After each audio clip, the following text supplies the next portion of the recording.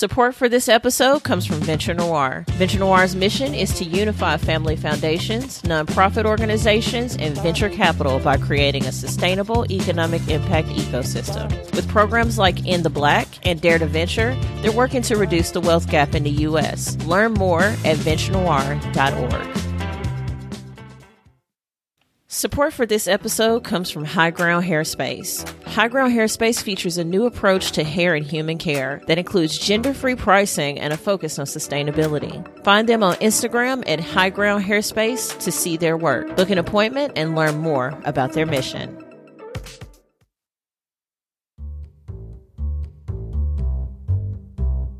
Welcome, everybody. I'm your host, Emma Willis. Thank you all for joining me today on Raising a CEO.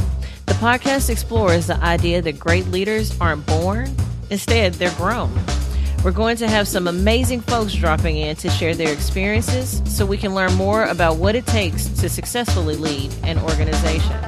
In this season, we start with the idea of the infancy stage of becoming a CEO.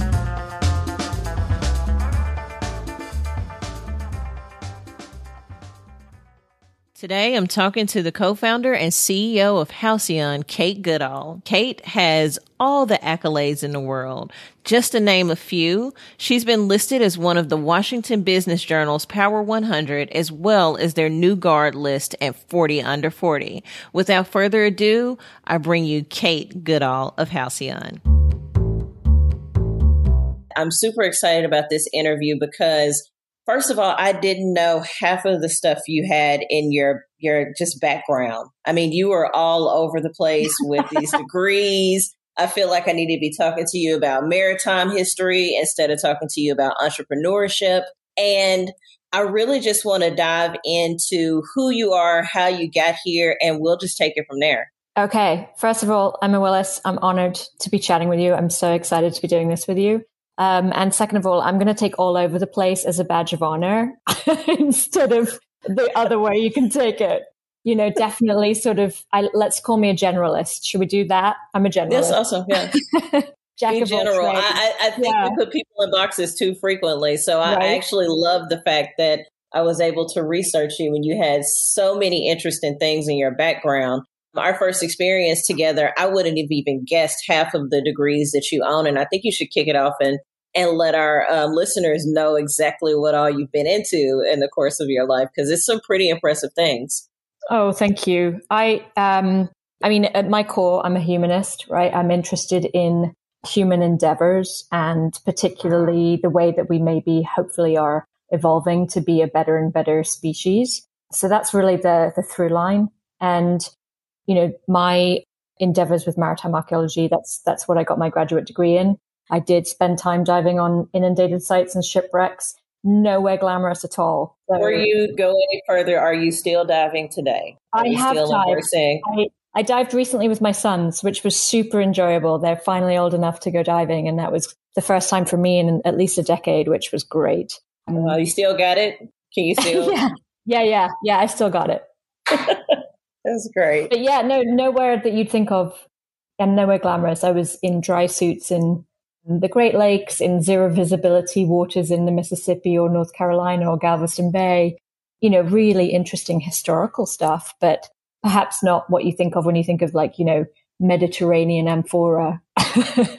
Yeah. I think I just read a really interesting article, matter of fact, about some of the cities that are now underwater because of different planning and different things that have happened around the U.S. And it really opened my eyes to the things we do to actually generate lakes, have places for people to recreate. And I think that's what you're talking about is like you've gone to some dive sites that have been pretty interesting archaeologically, like there's some history there. What's the coolest thing you found underwater? Probably the two projects that are most well known, and I'll answer your question in a slightly roundabout way, that I've helped with would be the Queen Anne's Revenge, which was Blackbeard's ship, and then, you know, the Monitor project, which was a civil warship. But so probably the most interesting thing was actually a Revolutionary War vessel in North Carolina that I did my thesis on. And it was a boat that was used by the locals in that place to defend themselves against the British. And they had to create their own weaponry. So they would take two big gnarly, like nails, bolts, and wrap them with metal in the middle so that when you stuck it into a cannon, it was like a two-sided sharp object spinning around and hitting things. Mm-hmm. So learning things that, weren't necessarily like documented was really quite interesting. That's really cool. Now you got to give me the progression. Okay. We get these degrees. Yeah. We decided we want to move into the space where you are a full-fledged humanist. You're supporting people and their dreams and their drives and their motivation. Talk to me about what that looked like in Kate's life. How do we arrive to Kate at Halcyon today? Yeah, I'll try and abbreviate. You got time. Tell me the story. It actually doesn't make a lot of sense, but I think this is where, perhaps the takeaway for some people who might be listening and wondering what their path is in life is that you never will know. Right. And so definitely just choose things that you're passionate about and inspire you and trust that it will take you somewhere. But B, I definitely didn't plan on running an incubator. And I, started doing this maritime archaeology work. I moved to Washington, D.C. actually to work in museums after doing it for 4 or 5 years. And I'll be very frank with you, Emma, kind of being the girl that they'd send to do the outreach because it was a very masculine field. Oh, we have similar stories. Okay, keep talking. I know. Yeah, right. You go talk to these people over here that we need to make sure are okay with this, was kind of my role. And I just, that was fine, but got a little fatiguing. I ended up going to museums and falling in love with museums because that's where the artifacts end up and they can be used to really, I think, meet people where they are when they want to learn rather than school environments. It's a great alternative learning source, museums. And I quickly moved through the ranks in museums. I had some amazing mentors. Best piece of advice I ever got was like, figure out your North Star and don't be afraid to say it out loud. Even if you don't ever get to the North say Star. That one more time because I think that's a really great quote. That's like one of the little gems. So figure out your North Star and follow it. Figure out your North Star. Don't be afraid to say it out loud. And I mean that really, like dissect that a little bit, right? I wanted at that time to be the director of a museum when my mentor asked me, what do you want to do? Right. So that we can start to filter all these opportunities that are coming your way and figure out which ones you should follow. What do you want to do really? And I think a lot of people say they don't quite know when they do, but they're too afraid to utter it. An example from my life, I said back to him, I think I want to run a small museum someday. And he said, Kate, why are you caveating it? Why do you say small? Oh, he called you out. That was great. And what a great mentor, right? Like to do that, to catch my own, little sort of like neuroses and insecurity in mid-sentence. And so, he made me say out loud, I want to be the director of a major museum, which was not what I ended up doing and not what I want to do anymore, but really helpful to kind of decide what learning opportunities I needed to have, what my network needed to look like. And that actually led me to meet my co-founder, Dr. Sachiko Kuno, who's a biotech entrepreneur from Japan. She has her own fascinating story. And this is just amazing. Okay, so all of these women have these very just heavy backgrounds in science, archaeology. How does that set you up for the role you have today? So you've taken this journey from COO to CEO. Talk to me a little bit about all the things that have kind of led to the makings of Kate as a CEO. Yeah. This is a lot. I actually need to interview you for 2 hours, but this is really good. Well, we can keep talking for as long as you want. Hopefully, at some point we'll do it in person with some wine. But so Sachiko is amazing in her own right. And going back to what you shared with me about sort of some of the things that you faced and certainly I have faced, she did similarly, right?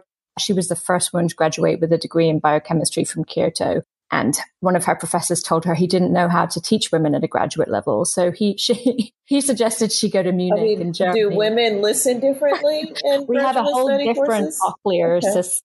No, I think, she took it in stride and it actually ended up being a great opportunity, right? So she went to Munich, she went to New York. We then met and she'd purchased this amazing house in Georgetown in Washington, D.C., 30,000 square feet, originally designed by Benjamin Stoddard, who's the first Secretary of the U.S. Navy. And she knew she wanted to turn it over in all of its glory to young innovators who What year was this? What year did she purchase the house? She purchased in 2011. She and I were introduced in 2012. Okay. She'd been looking for a COO, for someone to help her figure out sort of her private philanthropy and this house, this space, what was going to happen. And she hadn't been successful. And she and I were introduced as a total wild card, right? On my end, I wasn't looking for a job. And someone said, you've got to go meet this woman. And on her end, I think she got a similar prod. And we just like loved each other from the first moment. I think we both tend to run into fear, right? Mm-hmm. That's just like a natural wiring we both have, is if it makes us afraid. Here. Yep, I can tell. If it makes you afraid, you do it more, right? Mm-hmm. And so, you know, that was, I think, what brought us together, was that we were not afraid to try. And even though my background had no, you know, there was nothing in my background that said I could start this incubator with her, there was a level of chemistry that has become trust that was helpful. So I was hired as COO. And then we designed this program utilizing this space and its unique assets, which honestly, Emma, is really where, you know, our differentiating factor is that, you know, we have all of these sort of bedroom apartments. So entrepreneurs from around the world actually come and live with us in cohorts of 8 for 5 months.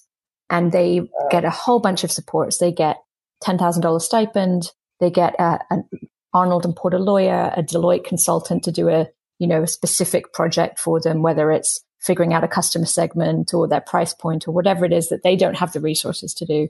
And Amazon Web Credits, mentors, a free leadership coach. I mean, it's probably the most robust offering out there. It's very robust. I think that's very impressive. And I mean, as an entrepreneur, to be able to have that type of support and not have to worry about going hungry or having somewhere to sleep. Exactly. But being able to just dedicate your time and energy towards your passion. And that's nailed the whole point of it, right? Which is like Sachiko said, I want to give people time and space.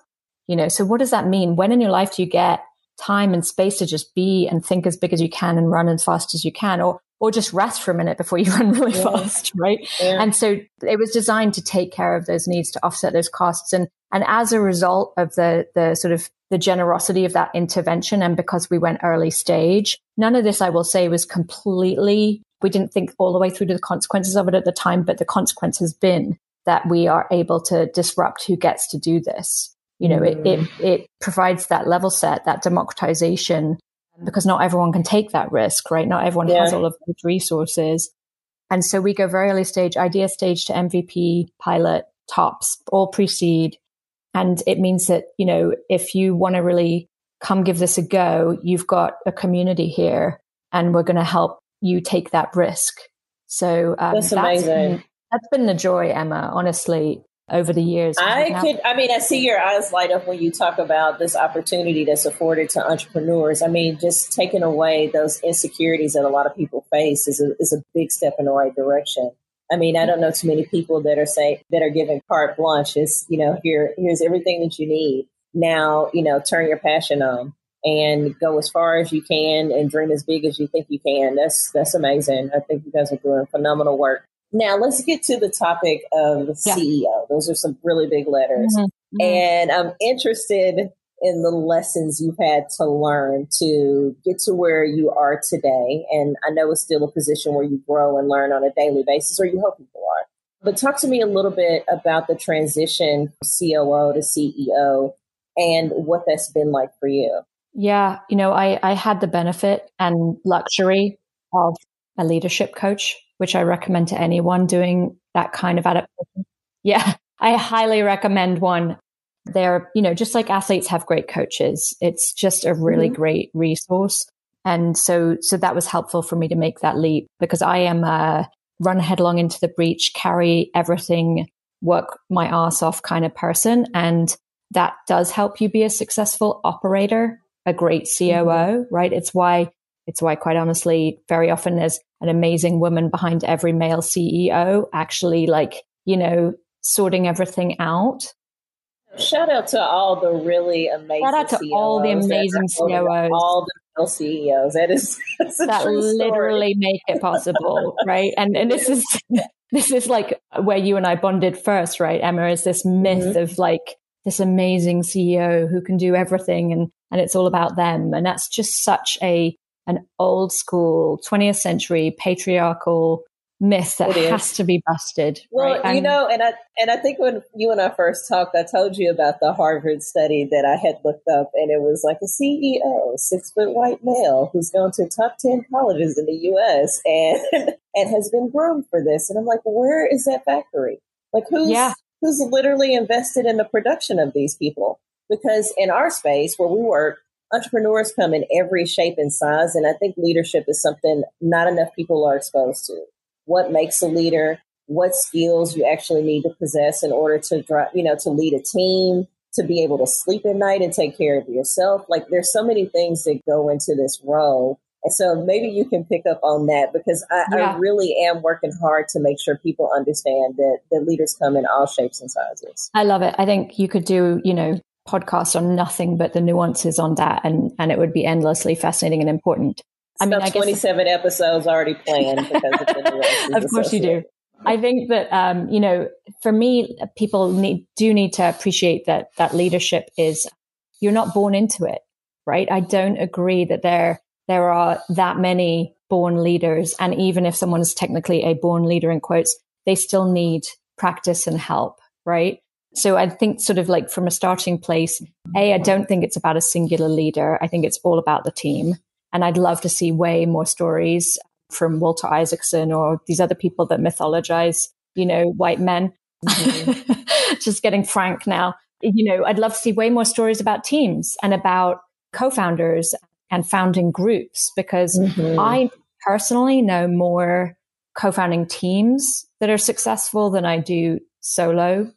Or, there's a lot of entrepreneurs who get a lot of kudos and they're very out front and they're front facing, sort of more typical CEO types, and they get a lot of kudos, but it still is really their team that's, so critical. And anyone who's honest will say they can't do it alone. Mm-hmm. So, I think there's definitely that. But quite frankly, I learn something new every day, to your point, and I have to make it a practice of keeping learning and creating muscle memory around the things that I have learned, to make sure that I do it every day and when it's needed. And, COVID has been such a lesson for all of us, right? Because it has required so much patience and crisis management. And no one has led through a pandemic before. I had no one to turn to say, how do you do this? Just tell me what day one felt like when you realized you were going to be at home and all these people were going to have to call you, report in, tell you where they were, what the status was of any project. Like, for me, that was ground zero for, let me just tuck away under some blankets and think about this for a while, because I did. I had to hold up. I was like, okay, this is not normal. And I'm not sure. And actually, when COVID started for me, I started with a new company. And so it was a lot to have to figure out communication styles from afar with a team that I just learned. Like, I just learned their names, and hopefully I got them right. So what was it like having to lead through the pandemic?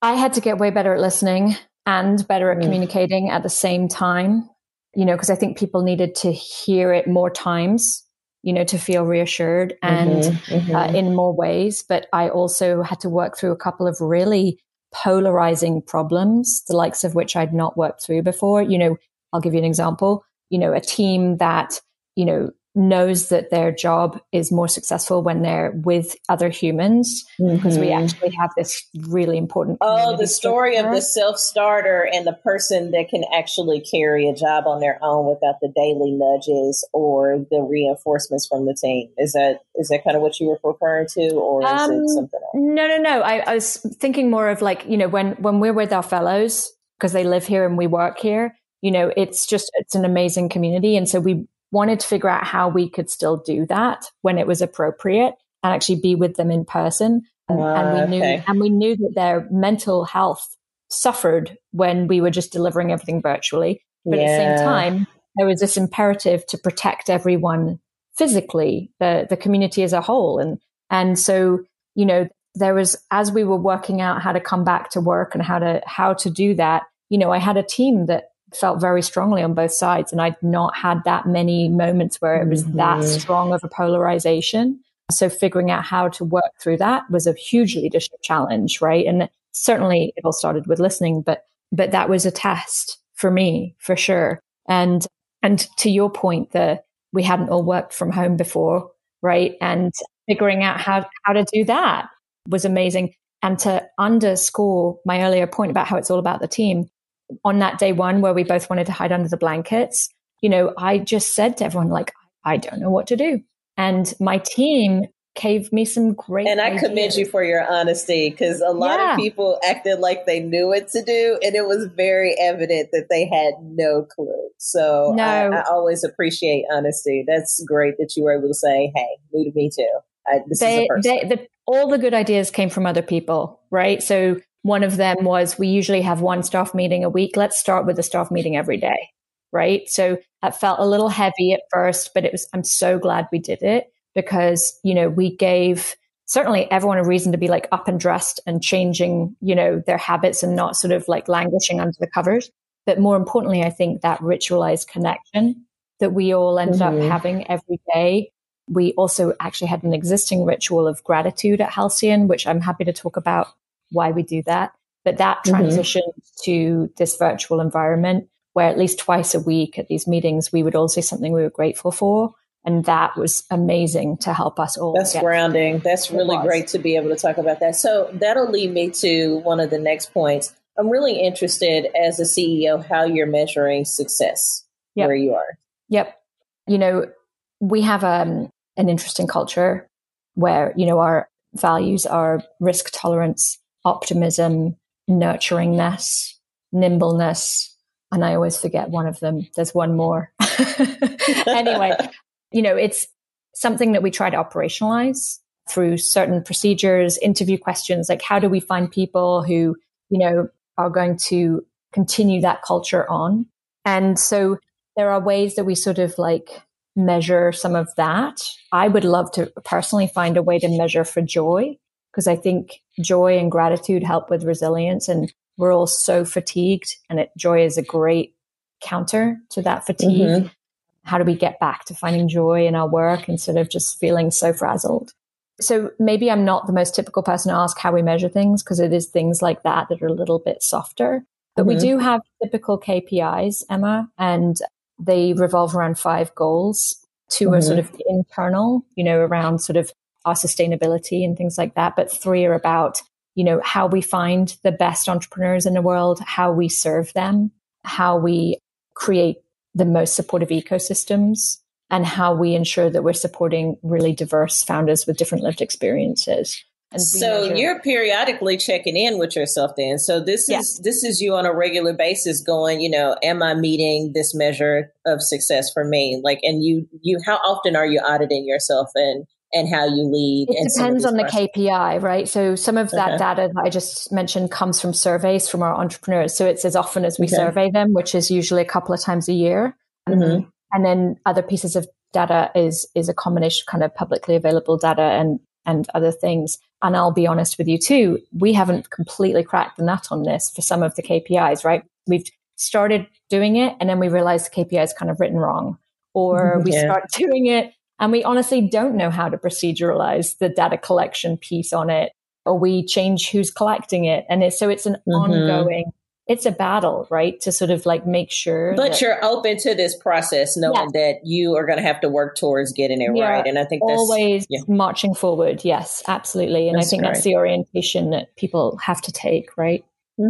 Absolutely. So I would say before we get to quickfire, and I give you some really cool questions to answer, what would be your advice for today's emerging leaders, those that are on this path towards becoming a CEO or think that's where they want to be? What would be 3 things they would need to take away from your journey and some of your experiences?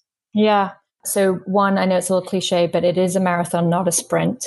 Your legacy is created by the choices that you make every single day. And you may think it's, a tiny little thing to take the time to greet someone properly, to make someone feel loved, to make a connection for someone, to, just whatever it is. But I guarantee you, those are the right choices to make every single time. And they gradually, it's hard for young people to see that because I remember when I was in my 20s, I was so impatient. I wanted it done now, but you will start to have more patience for the timeline. And it's a marathon. So just breathe, right?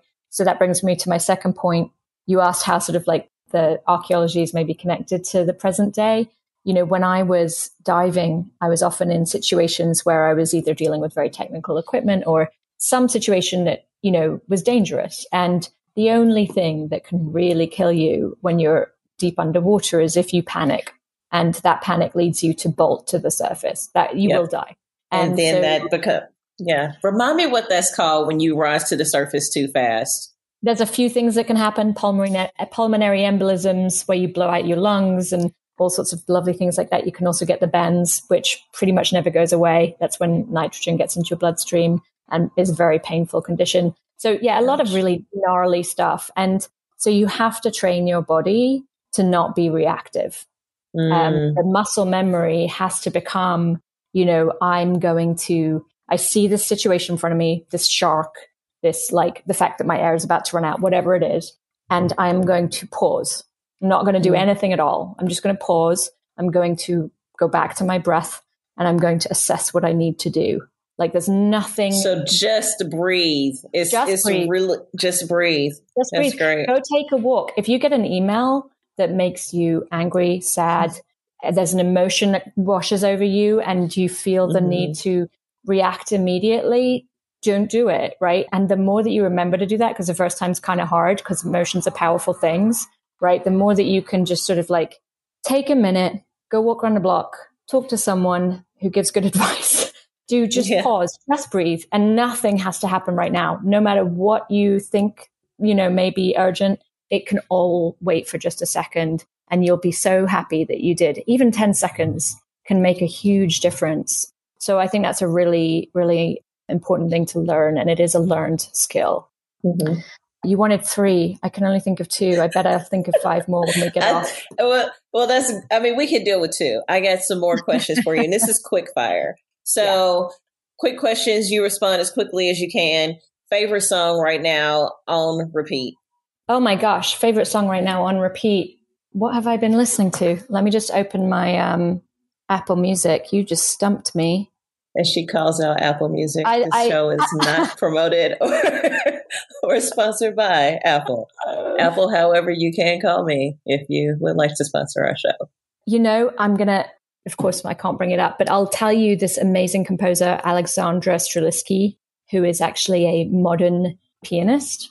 And her music, when you're trying to deep think, is absolutely beautiful and amazing. So I know there's, probably something a lot cooler and more current I could say if I was able to get my podcast working, or get my my library in front of me. But I highly recommend her. I use her a lot. And I'm going to do a little follow up on you too. So you'll see your song pick. And then, what's the book that you're reading right now? What are you currently reading? What have I got on my stand? Well, I have World War Z for fiction, which I know it's an oldie, but it seems dramatically current, unfortunately. It is very relevant right now. I think you pull some knowledge from that book. Yeah. And then I also just finished a book about data. I think the lesson I'm learning from you, Kate, is that things that we thought were mutually exclusive are not. And in fact, you can learn so many things from so many different avenues and places. And it's really about your personal journey and how you apply it. So, there's no rhyme or reason. Like a lot of times you see a person, you go, major in business, MBA, and all of this makes sense. You have now proven that you don't have to follow this planned path to what we deem as success here in America. You really are taking what you know and applying it appropriately to each situation you go through. Because the diving metaphor was perfect. I really didn't think about that. Yeah, slowing down and realizing that you just need to breathe makes a whole lot of sense. I can think of a lot of sticky situations. And then I'm going to ask you, if we did a biography on Kate Goodall today, and we decided to take it cinematic and it was going to be on the big screen, who is playing you? It better be somebody with red hair. I don't know. Emma Stone, please. Come on. Yes. Yeah, good one. Good one. I can appreciate that. Okay. And the nonfiction book, really quickly, Weapons of Mass Destruction. Have you read it? I have not. So you're adding to my book list and I can appreciate that. So it's that's fantastic. great. Okay. It's how data is used to create bias. And then we're getting ready to wrap this thing up. And Kate, I actually want to invite you back because I think I need to have your co-founder on with you. And there's a really good conversation to be had here about leaders, how they're grown, identifying people's strengths, and just really knowing how to build a team. So I appreciate you for being here today. Thank you so much. I've learned a tremendous amount, and I think we're getting ready to be best friends. I don't know how soon I can get there to visit you, but I really want to learn more about you, your work, and this path, because it's so similar to mine, and very rarely ever do I meet a person with this similar unstructured path to where we are today. So thank you so much. I appreciate you for joining me today on Raising a CEO, and I look forward to future conversations. Thank you so much. Amazing, Frank. Thank you for taking the time to join us today. You can learn more about all the great work Kate's doing at halcyonhouse.org. You can find more episodes of Raising a CEO on all major podcasting platforms like Apple, Spotify, or wherever you like to listen. You can also follow us on LinkedIn at Raising a CEO. We again want to thank our sponsors, Venture Noir and High Ground Hairspace. And until next time, keep on growing.